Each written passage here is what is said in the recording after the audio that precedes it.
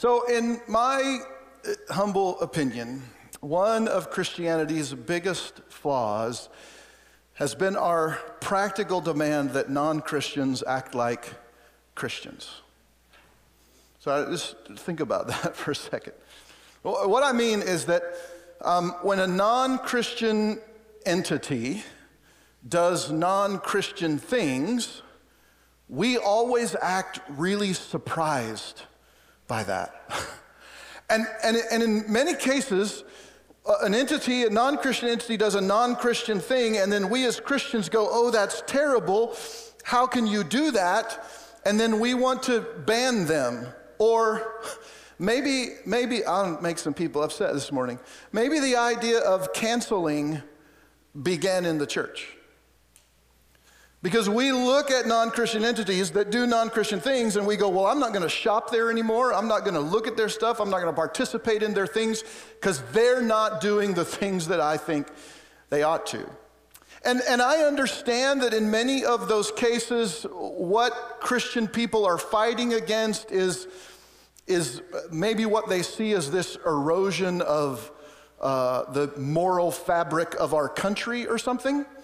But then I have to go back and think, okay, but what basis or standard of morals are we basing that on? And it's clearly our Judeo-Christian idea of how things ought to be. Let's take, for instance, this morning, our own community. You've probably heard the news over the last month or so about a club on South Main that is going to host a drag queen show in June. And that show is sponsored by, in part at least, by a wing of the city government called Experience El Dorado. And there's probably people, I mean, let me just be honest for a second. I have worn a dress. Let me tell you, I wore the crap out of that dress. It was very quick, but years ago at the last church I pastored, somebody had the brilliant idea that if the VBS kids one year in the week of VBS raised a certain dollar amount, the preacher would wear a dress on Sunday morning. No, that was a one-time deal. And so the morning service, and we had all these parents of these VBS kids in, and I went into a room off to the side and put this ridiculous dress on, and then I ran across the stage to the other side and changed really, really quickly. But I was looking at the event page for this show, and like there are people who are saying, well, this is just for fun. This is just a way to express yourself. But when you look at the page, it makes it very clear that this is a pride event. This has, as you might imagine, here in El Dorado, this is called, part of the Bible Belt in this country. And so this has caused quite a stir in the community and has presented a rather large backlash against the city administration and the city commission. I watched a few minutes of the last city commission meeting they put online, and there was just kind of one person after the next coming up expressing their concern and their displeasure and their irritation that money from the city was being used to support something like this. But let me make sure we all get this. El Dorado is not a Christian community. It is a community in which there are Christians. So we shouldn't be surprised. We shouldn't expect the city to run as though it's a church. It's not a church. Now, I'm very thankful that the city commission meetings are opened each time with prayer, and I've had the opportunity to do that many times. I'm very thankful that every year if you drive up Main Street to the city administration building, there's a nativity on the corner of their lot. I am really excited about that. I'm glad for that, but I recognize that El Dorado is not a Christian city. The individuals in our town who are not followers of Jesus don't have to follow Jesus.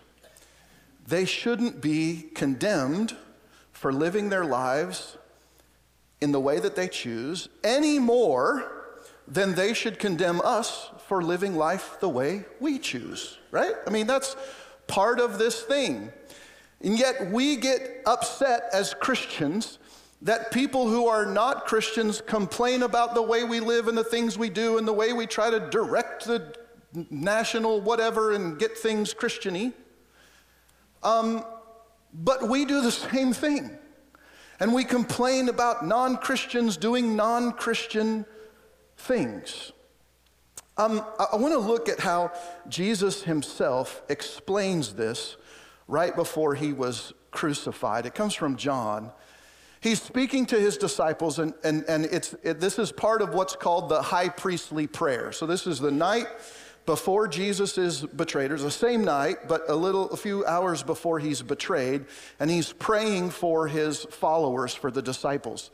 And so he's talking to God about them. He says, I have given them your word. God, I've given them your word, and the world has hated them because they are not of the world, just as I am not of the world.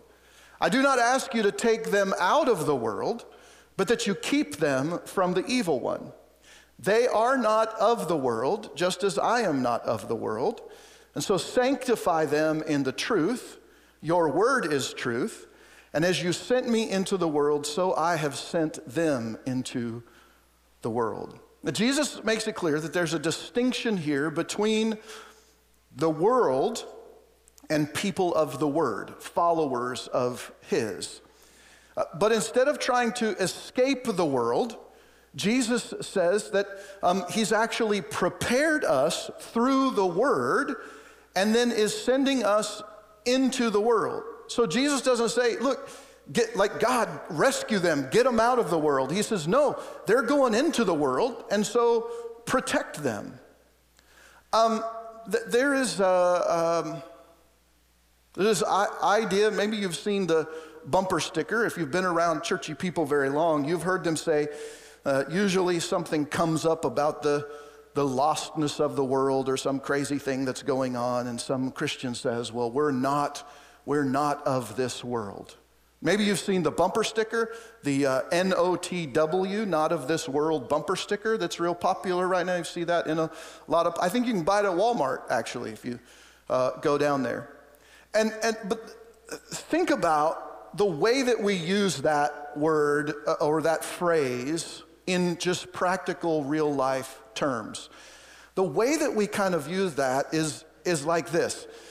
Well, we as Christians, we're just stuck here in this crummy, God-forsaken world. And the best thing that we can do is just try and scratch and claw to get up and climb out of this pit of a hole that is the world. And one day, if we climb high enough and we get far enough, that we'll be able to get out of this world and we'll be able to get into heaven. And it's really the way that we use that phrase.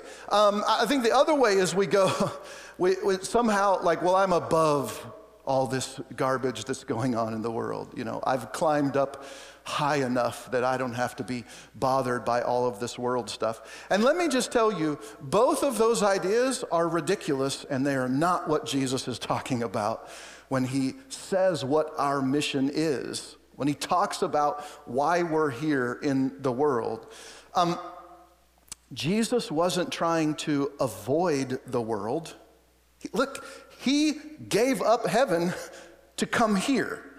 Jesus isn't trying to get out of the world. He wants us, he wants the word to get into the world. And so Jesus in his life and ministry and the mission that he gave his disciples wasn't to just like, hey, look, just work really hard and maybe someday you'll make it and you'll get out of this world and you'll get to go to heaven. No, Jesus was trying to present a viable alternative to the ways of the world.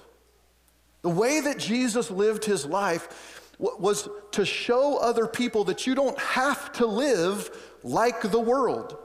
You can follow the ways of God. You can live according to the word of God, and it's going to be different than the way that the world lives. And so let me break it down this way. We are a people captured by culture.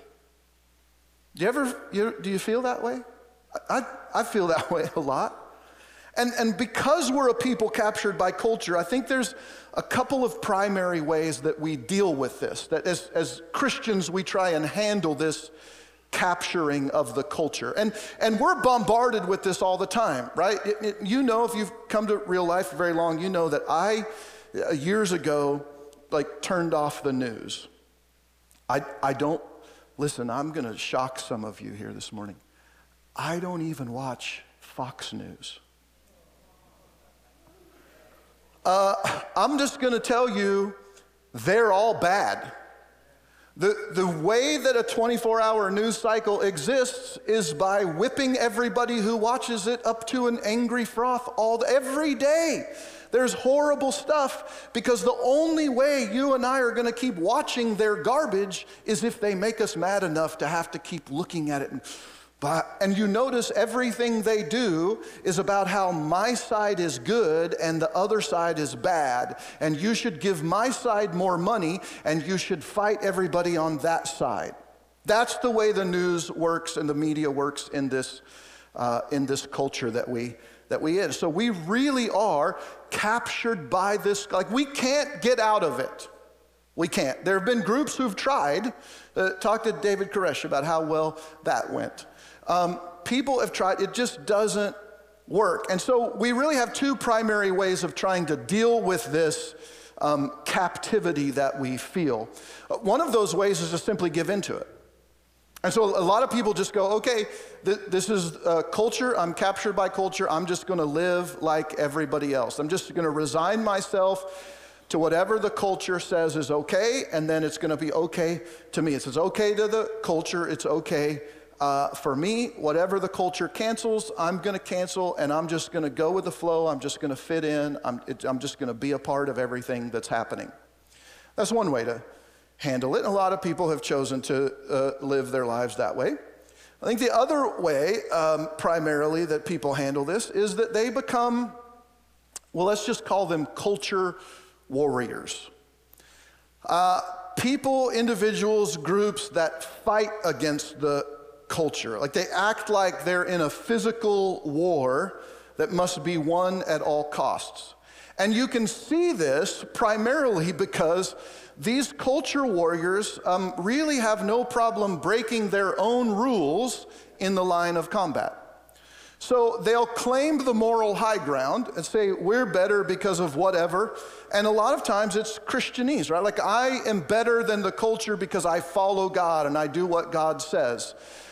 That's what the individual who shot George Tiller thought. And so they break their own rules to win the war. The end justifies the means is kind of how they think about that.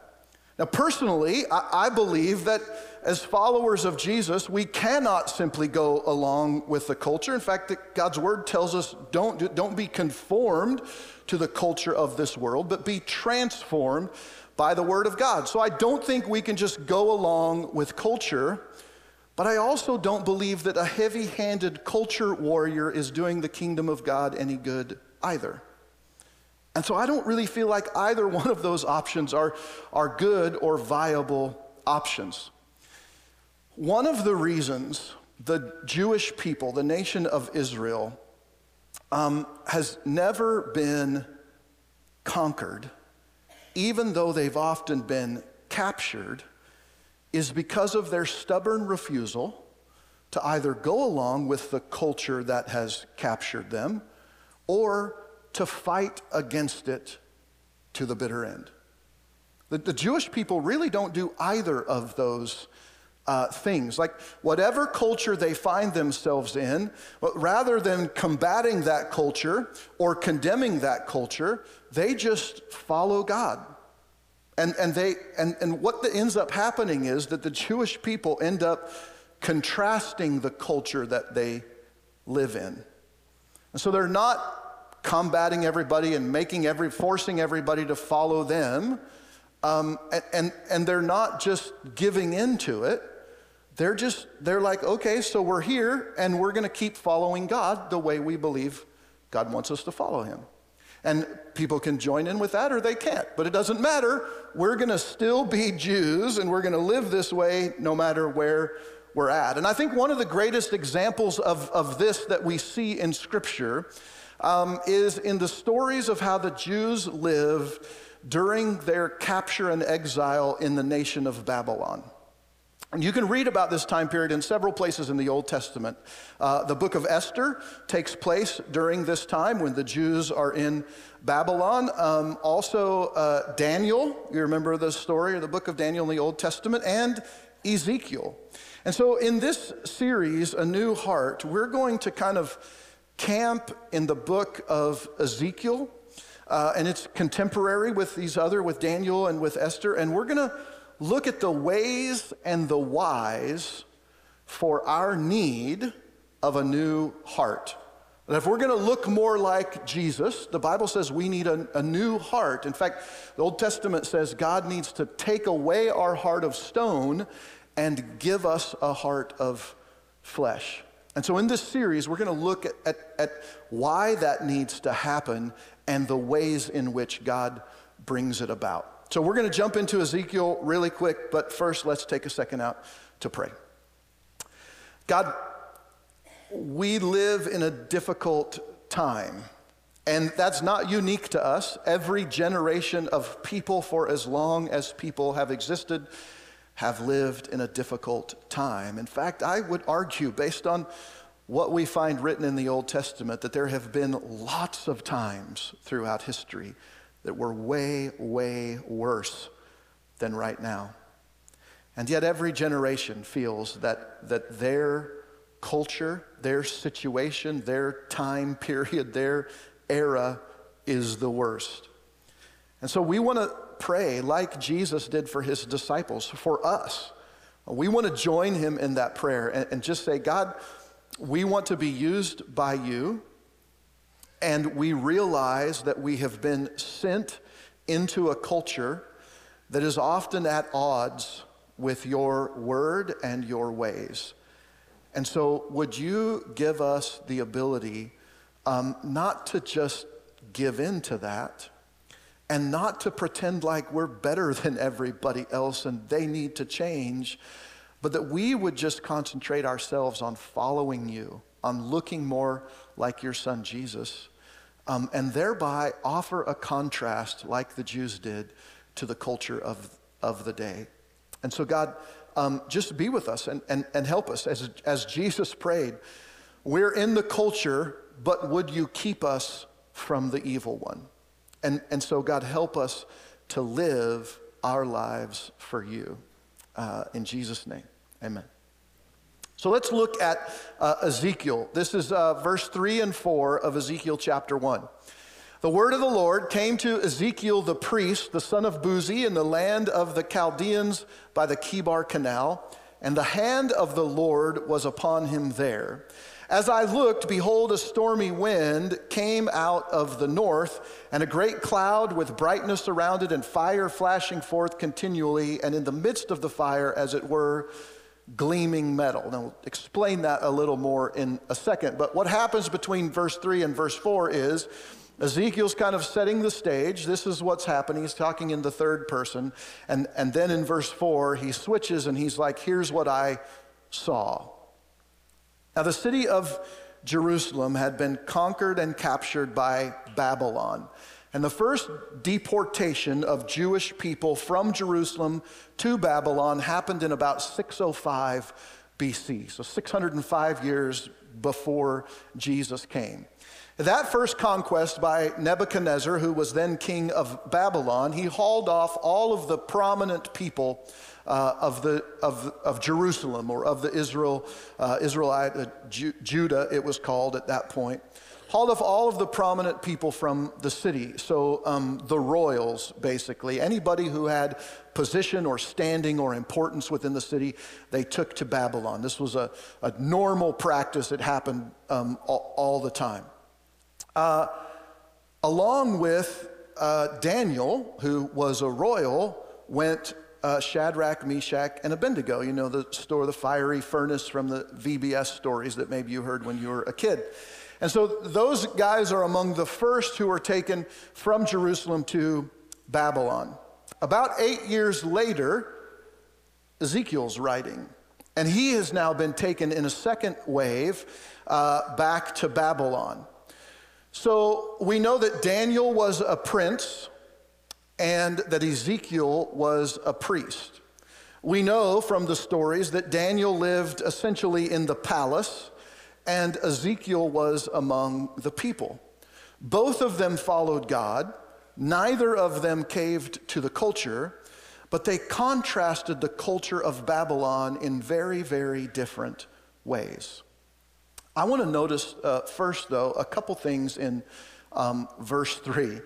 Look at how specific the writing is about the setting there where God finds Ezekiel.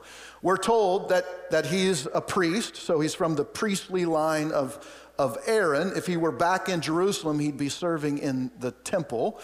We're told also that he's the son of this guy named Boozy or something like that. And so like his family line, we're given that. He's now in the land of the Chaldeans, so the Babylonians are called the Chaldeans.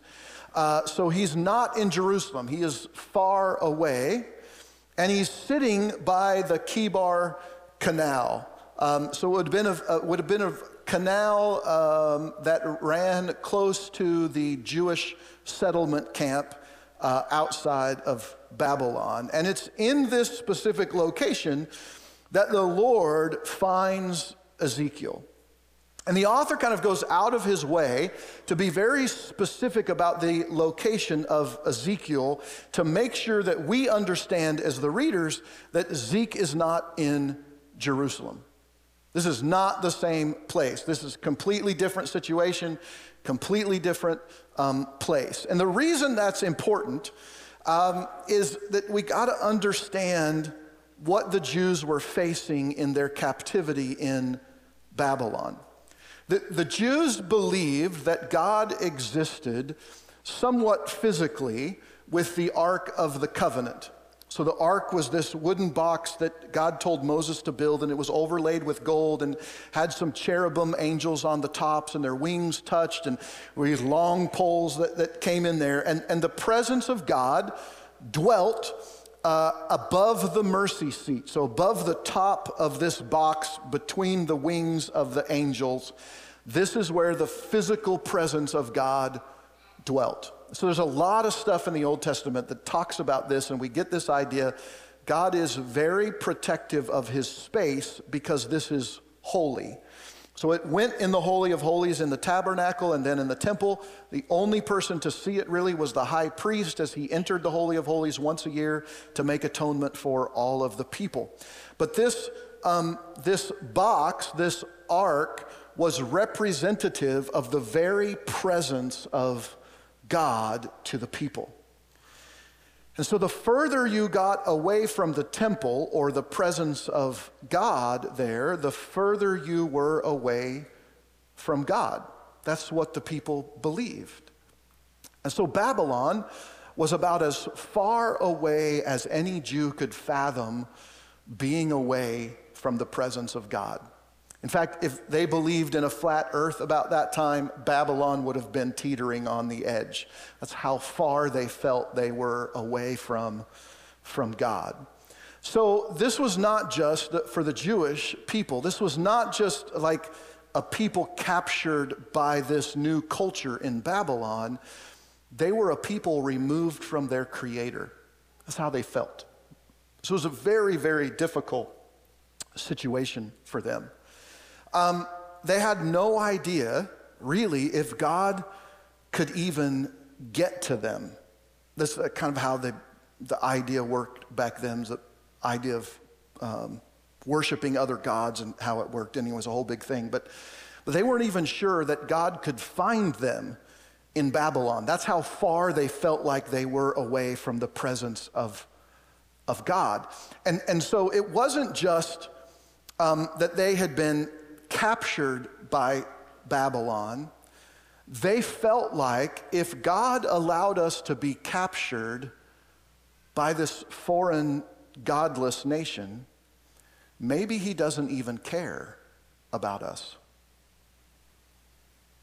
And so they were going through the motions to the best of their ability to follow God, but they weren't even really sure if he cared about what was going on. And they looked at the situation, they're like, well, he allowed us to be captured and hauled off far away from his presence.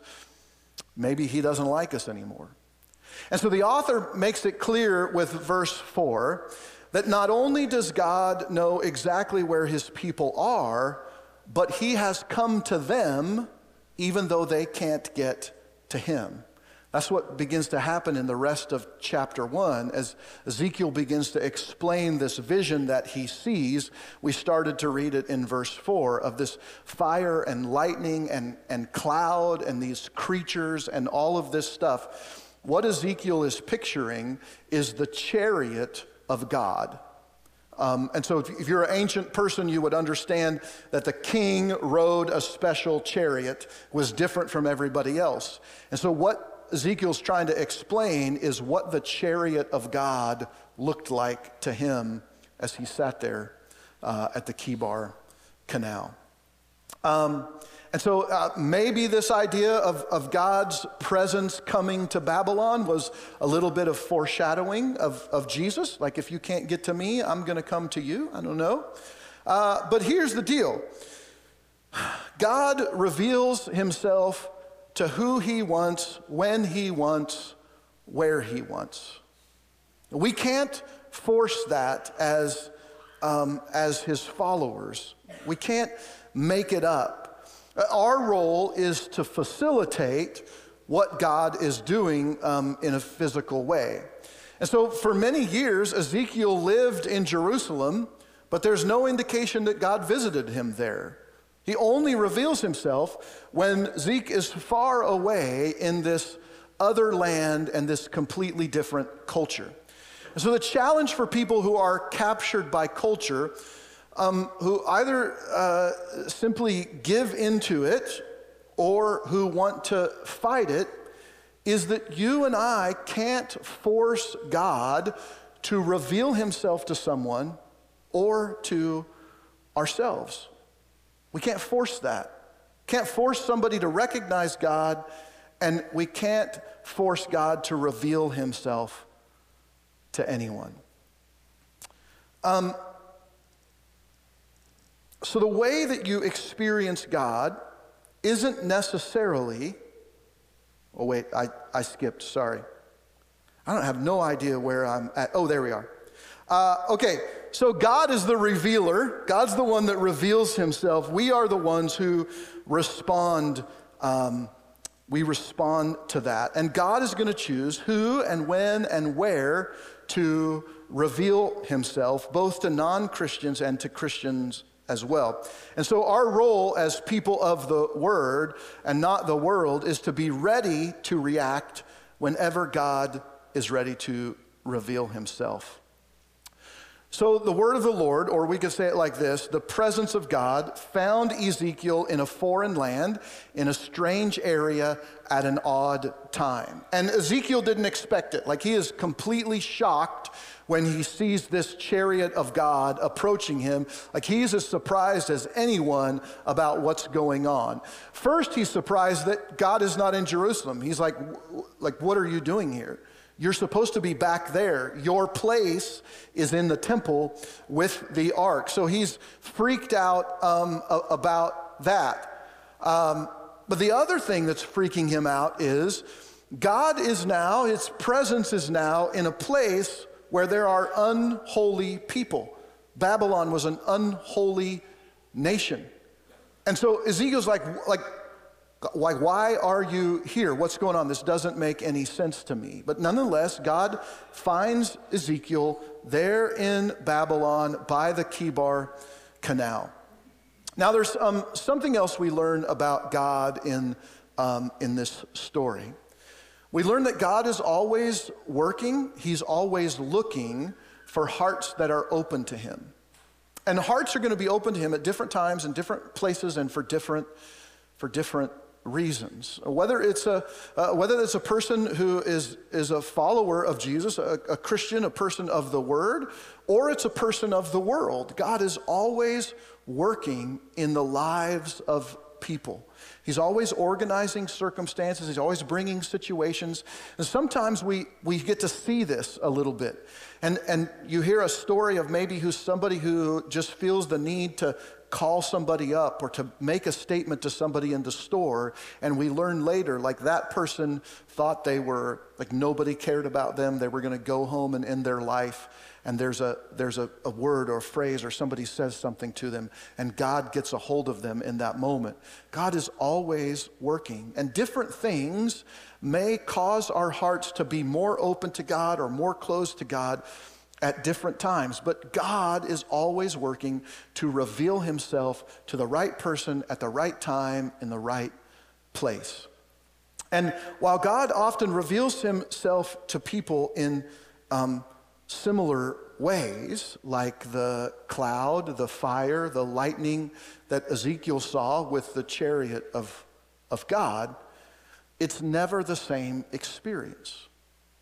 Not everybody has the same experience to follow God. And one of the things I see in the Christian community is that we have this idea that the way God revealed himself to me has to be the way God reveals himself to you.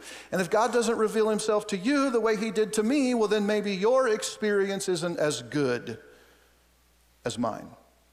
Or it's not the same, it may not be as good.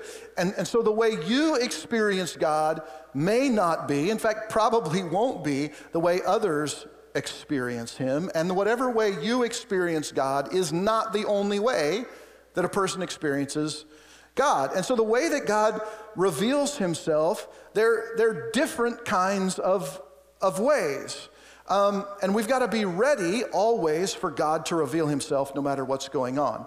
So often God reveals himself to his own followers through correction. So if you're a follower of Jesus, if you're living your life for him, God is often going to reveal himself to you through correction. So either the Holy Spirit is doing that in your life, or somebody else comes along and says, hey, what about this issue? And we feel that correction, and we open ourselves up, hopefully, humbly, to what God is doing. People of the world often experience God's revelation through conviction. Again, typically that's initiated by the Holy Spirit, but it might be a comment or a word or a song or a Bible verse or something that brings that conviction. And they think, maybe I'm not living right, maybe there's something more, and it just is different for each and every person. However, when God chooses to reveal himself to somebody else outside of the faith through a Christian person, almost always it's through contrast. The way that a Christian person lives. And so when you walk in God's ways, or we could say when you walk according to God's word, we offer the world a viable contrast to the way they're currently living. A way of life that's not focused on self, but's focused on self-sacrifice. So when your family or your friends or your coworkers see you face a challenging circumstance with faith instead of fear, then you're contrasting culture by the way that you live. When you choose to stand up for the weak or for the marginalized instead of ignoring their situation, you offer a contrast to the culture. When you give generously, when you serve humbly, when you love unconditionally without expecting to get a bunch of stuff in return, well, you offer a contrast to the culture. As followers of Jesus, we don't combat culture. We don't combat the culture through correction or conviction. We combat culture through contrast. We offer people an alternative way to live life. Living for others instead of self, following God instead of the group. And so in my opinion, the best conversion method is the life of contrast. The best conversion plan is to contrast the popular.